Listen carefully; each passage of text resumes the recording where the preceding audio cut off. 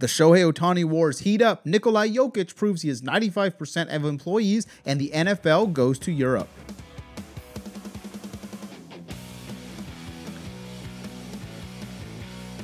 Welcome to Garcia Sports Garage. My name is Tim Garcia. Thank you for stopping by and listening. 15 minutes or less, episode 85. Let's jump right into it. Shohei Ohtani, the unicorn for the Los Angeles Angels of Anaheim. A true dual threat, batter and pitcher. What can we say about him? Well, he's already won one MVP. He should have won last year's MVP, and he is so far at the All-Star break a runaway for, which will be his second, should have been third, MVP, Most Valuable Player award.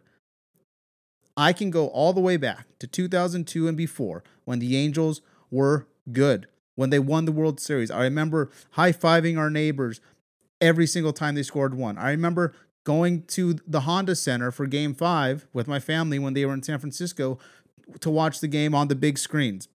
Those were the great days of the Angels.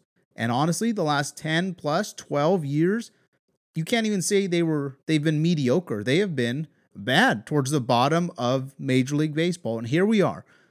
Mike Trout, generational talent, will go down as probably one of the 30 best players in baseball.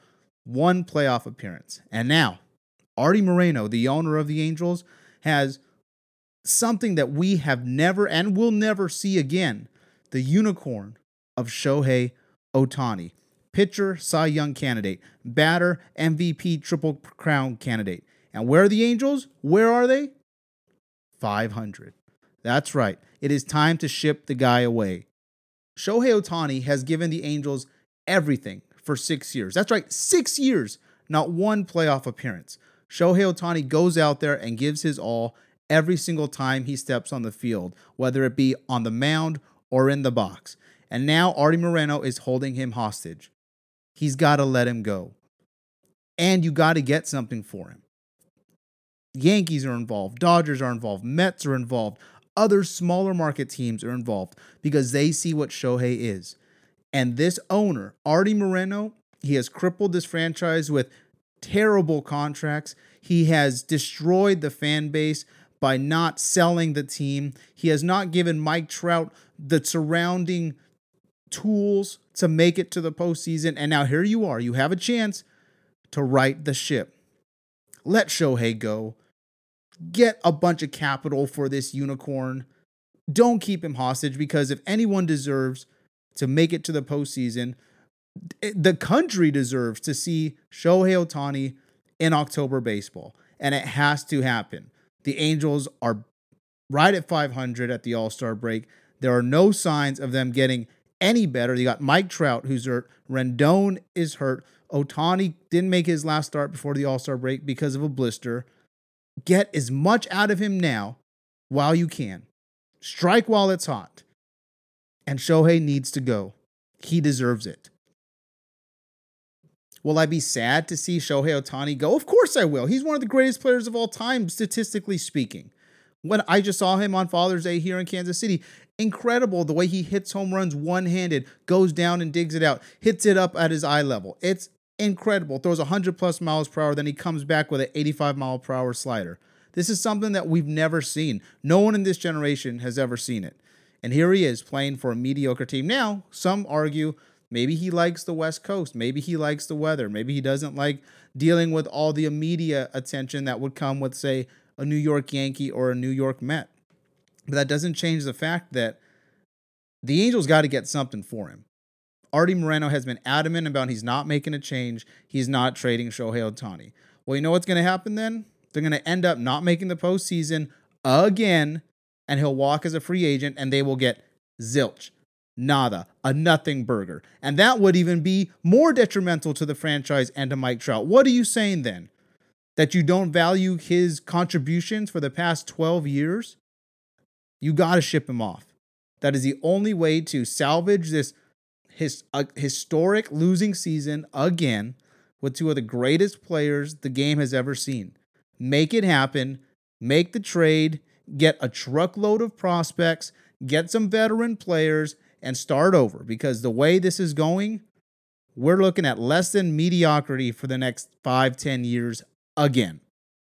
Speaking of mediocrity, I watched Air, the story about Michael Jordan, Nike, and how his first shoe was developed, created, started. And I got to tell you, a star-studded cast with Matt Damon and Ben Affleck.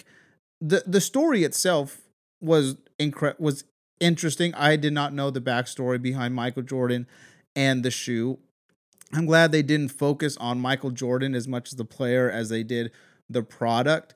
But I gotta say, Matt Damon and Ben Affleck, the writers did not do them justice. These guys are, when they're together, going all the way back to Good Will Hunting, they can be electric. And I just felt that their characters were held back in a way. So just throwing that out there. It was a good movie. I wouldn't have paid $20 for it. I'm glad I watched it when it was on Amazon Prime. But that was just a little segue into my next topic. Nikola Jokic and the Denver Nuggets, they won the NBA championship, their first ever in franchise history. And how did Nikolai respond? The Joker? The way all of us do when we're done with work. I just want to go home. I'm sure you've seen the memes. It went viral after the championship. Jokic was asked about if he's ready for the parade. He's like, parade? When's parade? And they told him, like, oh, I know, I need to get home. And then there's a video of him trying to open a champagne bottle, and it's like he doesn't care. And then they ask him about, why is he not so excited? He goes, the job is done. It's time to go home. And I think that's so relatable to 95% of people who work. Sure, there are good days. Sure, there are days that you enjoy going to work. But after hard, grueling hours, labor, you just want to go home, right? You don't want to stick around for happy hours. You don't want to hang out with people who you've spent all day with. You want to enjoy the time with your family. And I think that is a perfect example of how we all truly feel. People are like, he's an NBA champion. Why isn't he out partying? Why doesn't he care so much? The NBA, it's a job, right? He gets paid to go out and play basketball, and then he's done. So I thoroughly enjoyed the media circus around this because he's just like everybody else. He goes to work, he gets his job done, he just wants to go home. And the way the media reacted to him, not surprising, but people don't care about championships and partying all the time. Jokic is all of us. So good for the Denver Nuggets. Congratulations to all my friends who are from Colorado. They've been having a good run. Colorado Avalanche, the Denver Nuggets. Let's see if the Broncos have a bounce back season. So Nikola Jokic, a man of the people. He may not be from the United States, but he speaks for a lot of us. Before I get into this last segment, remember you can follow me on Instagram at GSG Podcast. Download podcasts wherever you do. Apple Podcasts, SoundCloud, Spotify. I want to end this episode talking about the NFL and their impending decision to move a team, or I guess create a team over in Europe. For a league that spends so much money, so much PR, so much backtracking on their safety protocols, on how they care about safety, but then something happens and then they have to come out with a statement. Why would you put more players in jeopardy flying overseas for one game? It doesn't make any sense, whether it be Mexico, whether it be London, whether it be Berlin. It doesn't matter. Football is a dangerous, violent sport, and it takes recovery time. I'm out of it when I have to pick up my son after running around chasing him for a few minutes. And these guys are in grueling, combative activities all week long. They go out, they play in all types of weather, and their recovery time is extensive. Not like me going out, getting the mail up the hill and then walking down. No, these guys are in the trenches and they need time to heal.